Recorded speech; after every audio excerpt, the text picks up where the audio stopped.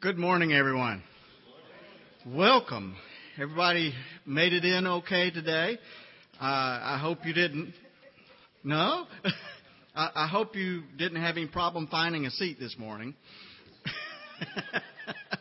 I know that the weather has been bad and the roads are a little bit treacherous. Not too bad once you get out on the highways, but I'm glad that you made the effort to be here today, and we welcome you, and we're glad that you are here. And I hope and pray that God will bless us as we worship God together today. Let me remind everyone of our attendance sheets. We'd like to ask if you would to fill that out so we could have a record of your attendance with us. Also, a couple of announcements that we have.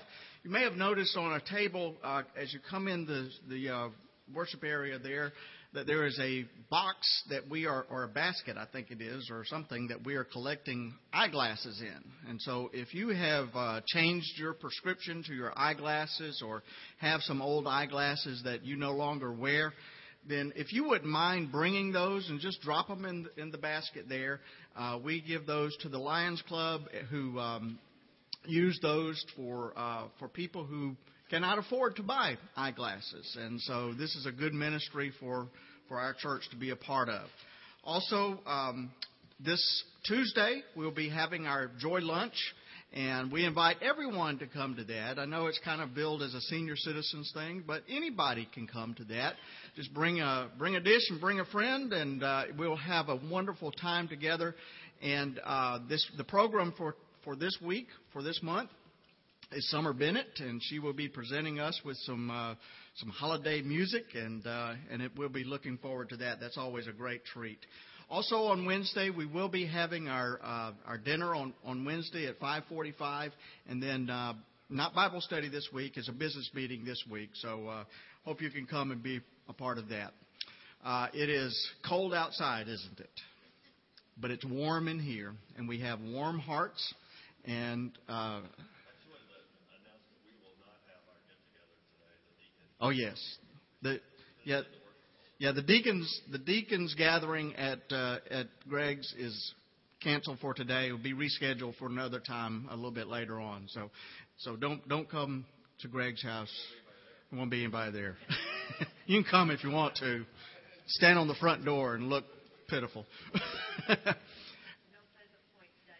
Okay, no Pleasant Point today.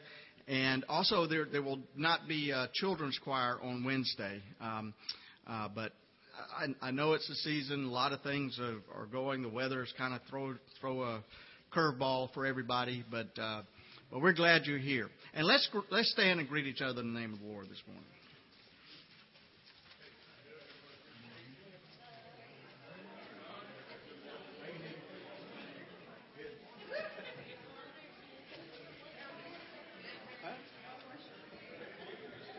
No worship committee meeting?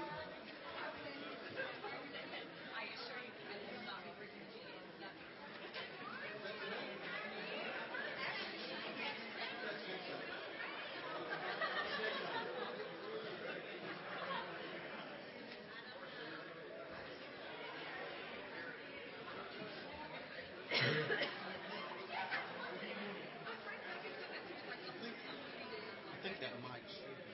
Oh, you'll be reading.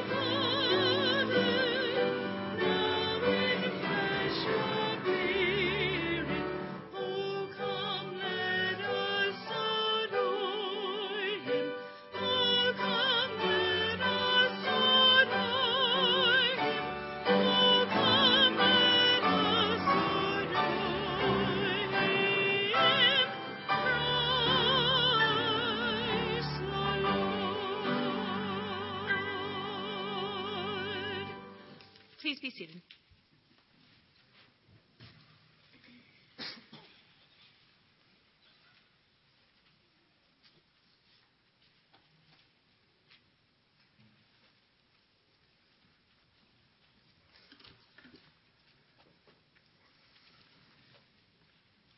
Bless the reading of this word.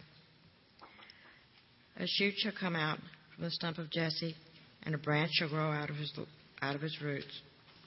The Spirit of the Lord shall rest on him, the Spirit of wisdom and understanding, the Spirit of counsel and of might, the Spirit of knowledge and the fear of the Lord. His delight shall be in the fear of the Lord.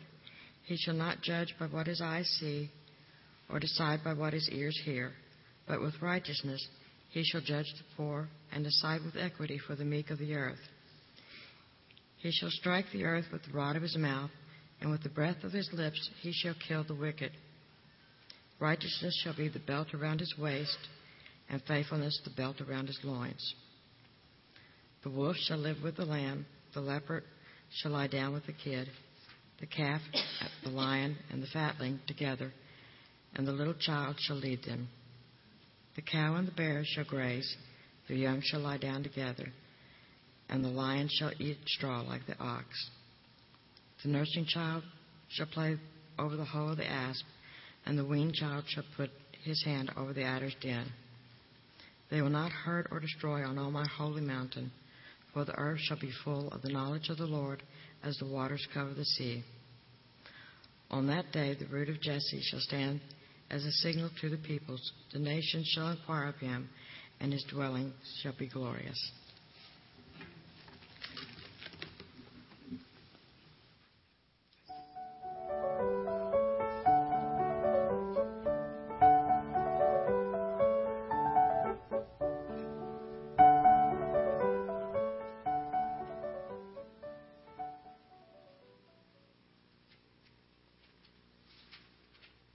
Hello. We're on now. Morning. Glad to see you made it out today. Was it slick? Really slick. Like snow sledding slick? All right. What can you tell me about hope? What is hope? Tough one, isn't it? When do you start hoping for what you're going to get for Christmas? Like right now, or maybe last week or last month? Last Christmas. There you go. I'm going to tell you a little short. Actually, it's the story about the scripture she just read. That was from Isaiah, verse 11, chapter 11, verses 1 through 10. Isaiah prophesied. Isaiah was a prophet, and God told him that there would be a child born, a Savior to come to the earth. Now, how long before Jesus was actually born do you think Isaiah told this story? 730 some odd years. So the people of the Christians of the earth held on to that hope for 700 years, knowing that that's what God had promised them, and that's what would take place. So, and it's been almost 2,000 years since the birth of Christ, and He told us when he was crucified and resurrected that He would come again. So we've been holding on to that hope for almost 2,000 years. So, hope, what we see as hope, we hold on to, and what we think about in a short amount of time span, years. God doesn't put a time span on hope. Hope goes on forever, as long as you believe and as long as you love God with all your heart. Hope stays alive. So, as we go through this Christmas season, maybe we can think more about what this season is really about than what we might like under the tree. All right, let's say a prayer. Our dear Heavenly Father, we thank you for all you give us. We thank you for the opportunities to be in your house and worship you and fellowship with our fellow Christians. But most of all, we thank you for hope. Hope is what you've given us since you sent your Son to this earth. And hope is what we hold on to until He returns again. We bless these children and the people who teach them. In your heavenly name, amen.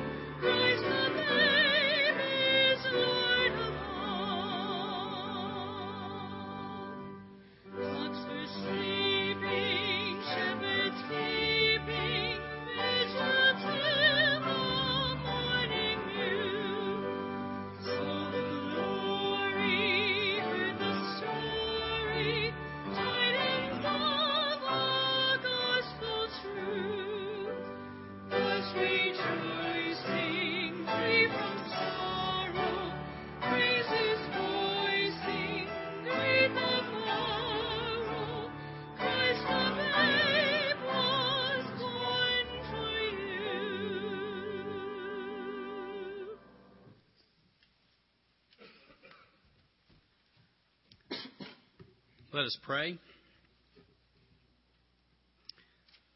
God of hope, you raised up John the Baptizer as a herald who calls us to conversion. As we joyfully await the glorious coming of Christ, we pray to you for the needs of the church and the world. Hear our humble prayer, O God, that we may serve you in holiness and in faith, and give you voice to your presence among us until the day of your coming of your Son, Jesus Christ, who lives and reigns forever and ever. Amen.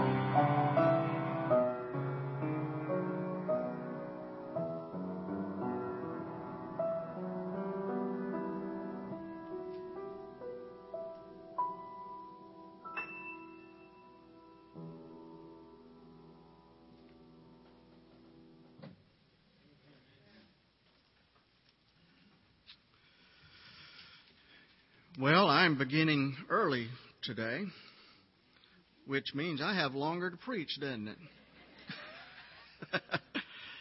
Actually, I think we'll be getting out of here a little bit early today, but that's okay. I see I'm getting a little applause there. I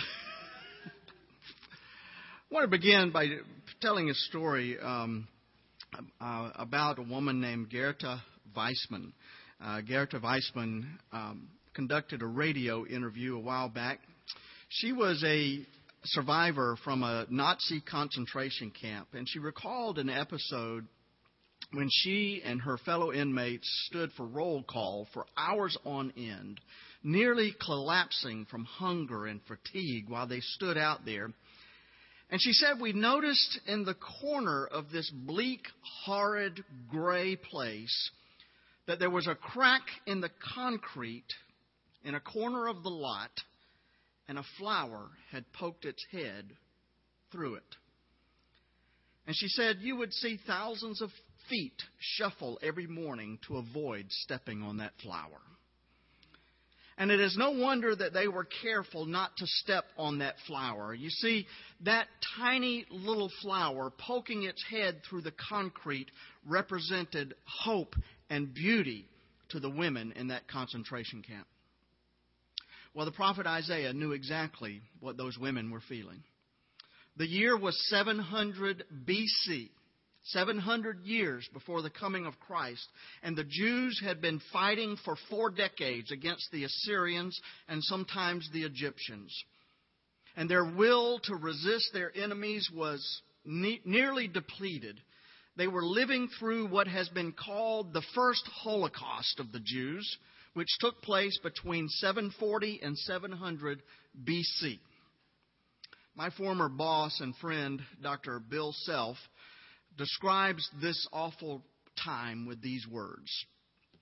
He said 5 times during these 40 years, the vast and superior Assyrian army stampeded through the hill country of Israel, working terror and destruction wherever it went. With no regard for anyone's culture, no regard for anyone's religion, no regard for anyone else's life, they came like a scorpion plague, devouring everything and everyone in their path. Over and over and over, the people of Judah had been ravaged. The horrible sounds of war were ever familiar. The cries of pain seldom ceased. Who could plant a field and have any hope that it would survive to harvest? Who could bear a child with any confidence that it would reach maturity? It was a horrible 40 years, those years in which Isaiah lived. But my friends, Isaiah refused to give in to the despair of his time. He still managed to hope in God. And under the leadership of God's Holy Spirit, Isaiah was able to write these words: "A shoot will come up from the stump of Jesse. From his roots a branch will bear fruit. The Spirit of the Lord will rest upon him, the Spirit of wisdom and of understanding, the Spirit of counsel and of might, the Spirit of knowledge and fear of the Lord, and he will delight in the fear of the Lord. He will not judge by what he sees with his eyes or decide by what he hears with his ears, but with righteousness he will judge the needy. With justice he will give decisions for the poor of the earth." What Isaiah was doing here was prophesying the coming of Messiah. Now remember that everything around him, all around him, things appeared to be desolate. Things appeared to be hopeless. The reign of Israel's greatest king, King David, the son of Jesse, was a distant memory that was long ago. But he compares it to a stump that is left in the forest after a great tree has been cut down. And what he is saying here is that, like Gerda Weissman's flower poking its head through that concrete, on this stump of Jesse a shoot will appear and a new tree will emerge bearing much fruit. And when that day comes, he says, the wolf will live with the lamb. The leopard will lie down with the goat, the calf, and the lion and the yearling together, and a little child will lead them. The cow will feed with the bear. The young will lie down their young will lie down together, and the lion will eat straw like an ox. The infant will play near the cobra's den. The young child will put its hand in the viper's nest, and they will neither harm nor destroy on all my holy mountain, for the earth will be filled with the knowledge of the Lord as the waters cover the sea. In other words, those who had previously been natural enemies will live peaceably together. And this will be an example for all nations. And that day, the root of Jesse will stand as a banner for the peoples. The nations will rally to him, and his resting place will be glorious. My friends, this is one of the greatest statements of hope in all of literature, I believe. And at this time of the year, when we celebrate the birth of that shoot from the stump of David, Jesus of Nazareth, these words are just as precious to us today as they were to the people of Isaiah's time. You see, our hope is based on our faith in God. There is really no other foundation for hope in this world because, you see, economic systems will crumble. We have seen it throughout history. Governments rise and fall. But folks, let me tell you something. God's truth marches on throughout all the ages. And in that, we can place our hope. James DeLoach wrote a book titled When God is Taken Captive. And he, in that book, he puts it like this. He said, "I'm not a connoisseur of great art, but from time to time a picture will really speak a clear, strong message to me. Some time ago, I saw a picture of an old, burned-out mountain shack. All that remained was the chimney, the charred debris of what had been the family's sole possessions. In front of this destroyed home stood an old grandfather-looking man, dressed only in his underclothes, with a small boy clutching a pair of patched overalls. It was evident that the child was crying. And beneath the picture were the words that the artist felt the old man was speaking to the boy. They were simple words, yet they represented a profound theology and a philosophy of life. These were the words: "Hush, child, God ain't dead. Hush, child, God ain't dead." And that's what keeps hope alive for us, even in the darkest times of our lives. God is not dead. And you know, children sometimes understand hope far better than we do. They do. Psychiatrist Elizabeth Kubler-Ross tells about visiting a children's barracks in one of the German death camps after World War II. And in those horrible camps, what she expected to see were symbols of fear and cruelty. But what she found on the walls of those barracks were drawings that the children had made. Drawings all over the walls of butterflies, a universal symbol of hope and joy. So where does that kind of hope come from? It can only come from God. I mean, how else could Isaiah write of a time when the wolf would live with the lamb and the leopard would lie down with the goat and the calf and the lion and the yearling together and a little child would lead them? How could he write about these things? He wrote these words in a time of the most desolation ever imaginable. He wrote these words of peace when there was no peace. He wrote these words when there was no evidence that that any of this kind of faith would ever be rewarded. There was no philosophical optimism that could justify this. The only explanation for Isaiah's words predicting peace and prosperity was his unfailing faith in a righteous and powerful God. A lot of people would have given up. And I'm sure that there were a lot of people in Isaiah's day who did give up. And you know something? There is nothing sadder than when hope dies. Resignation is the most potent sign of loss of faith in God. The atheist is not nearly as dead in his faith as the person who has simply given up trying. And I know that is a great temptation at this time of the year in our society like ours. William Willimon tells about a poor, out-of-work coal miner in Appalachia years ago who caught his children on the back porch of their house thumbing through a Sears catalog, wishing for things that he would never be able to provide for them. So this poor man, seeing what they were doing, flew into a rage.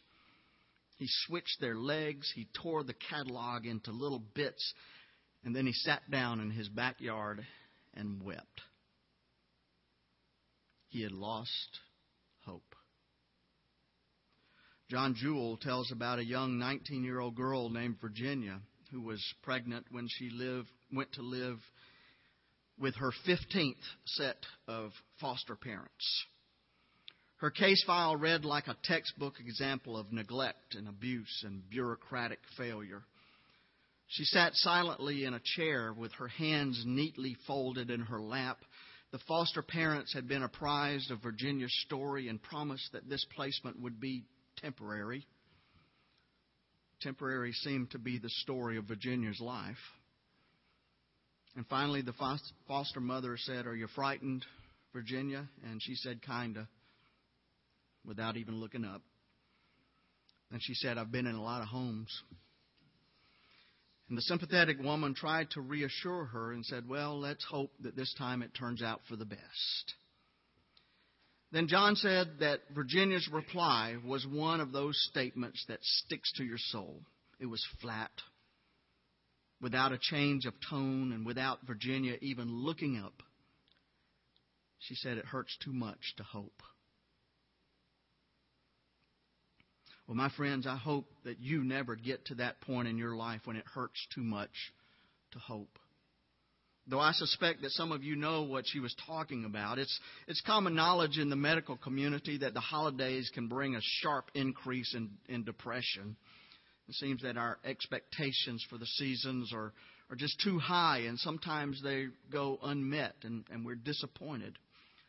But folks, there is no deeper depression anywhere than that experienced by someone who cannot hope.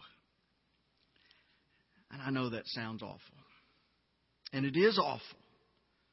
But we need to remember in our grand society that there are people who do live close to the edge, and their lives are almost always hopeless.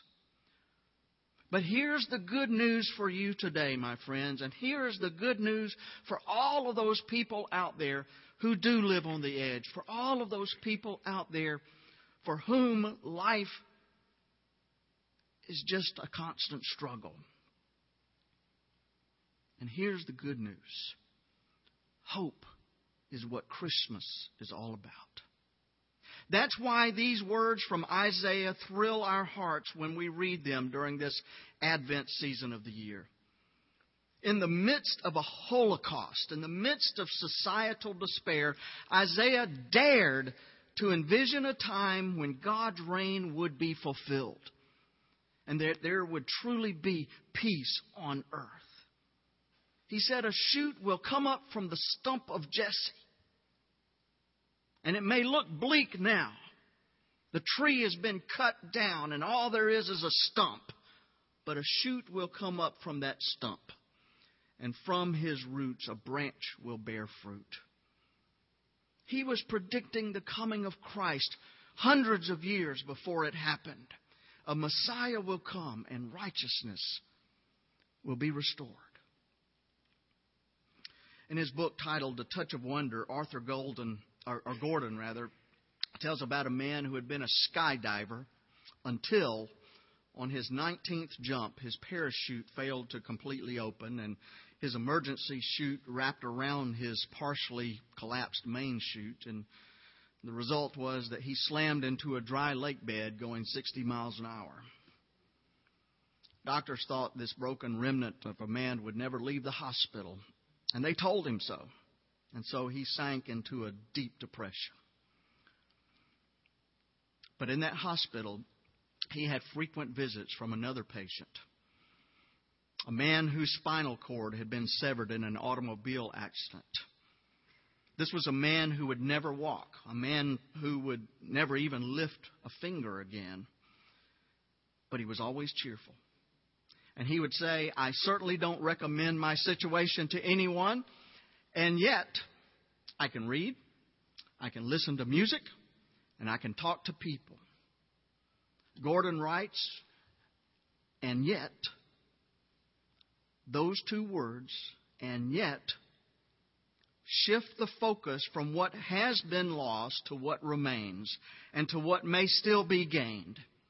In fact, those words give so much hope and so much determination to that skydiver that he came through his ordeal, and today he walks without even a limp.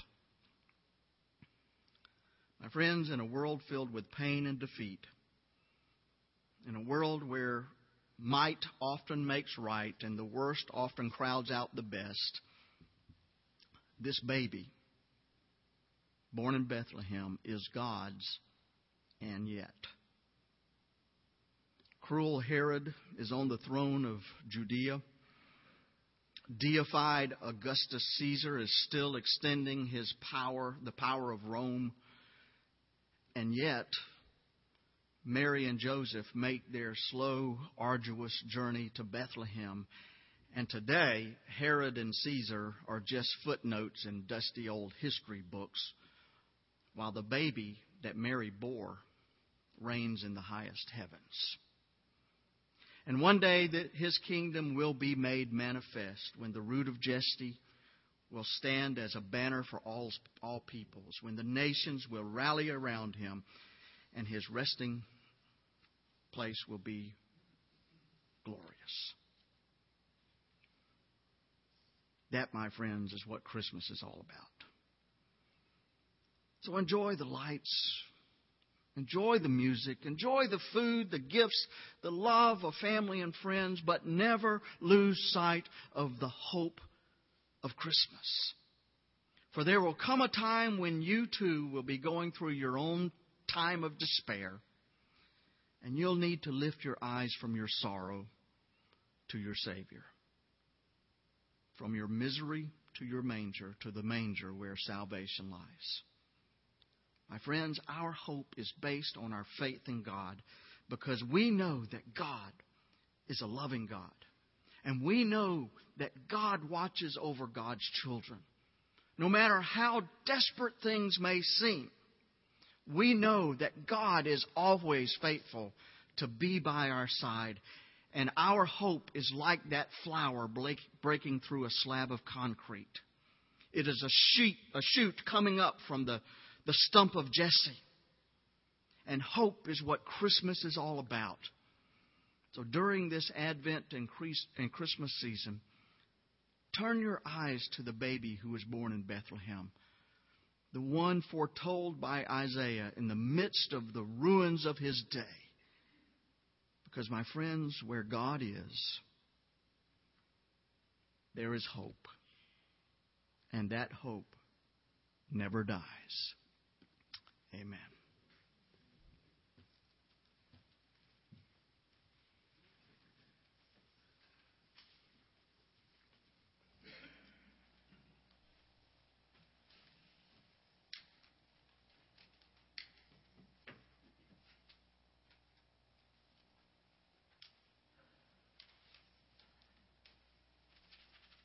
We light the first candle, reminding us of God's promise of peace on earth. This is a reading from Psalm 72, verses 1 through 7. Give the king your justice, O God, and your righteousness to a king's son. May he judge your people with righteousness and your poor with justice. May the mountains yield prosperity for the people and the hills in righteousness. May he defend the cause of the poor of the people, give deliverance to the needy, and crush the oppressor. May he live while the sun endures, and as long as the moon throughout all generations. May he be like rain that falls on the mown grass, like showers that water the earth. In his days may righteousness flourish and peace abound, until the moon is no more. O God, we remember that you sent Jesus to the world, and especially to the poor and those in need. We remember that Jesus healed the sick, comforted those who mourn, and went out of his way to love even little children.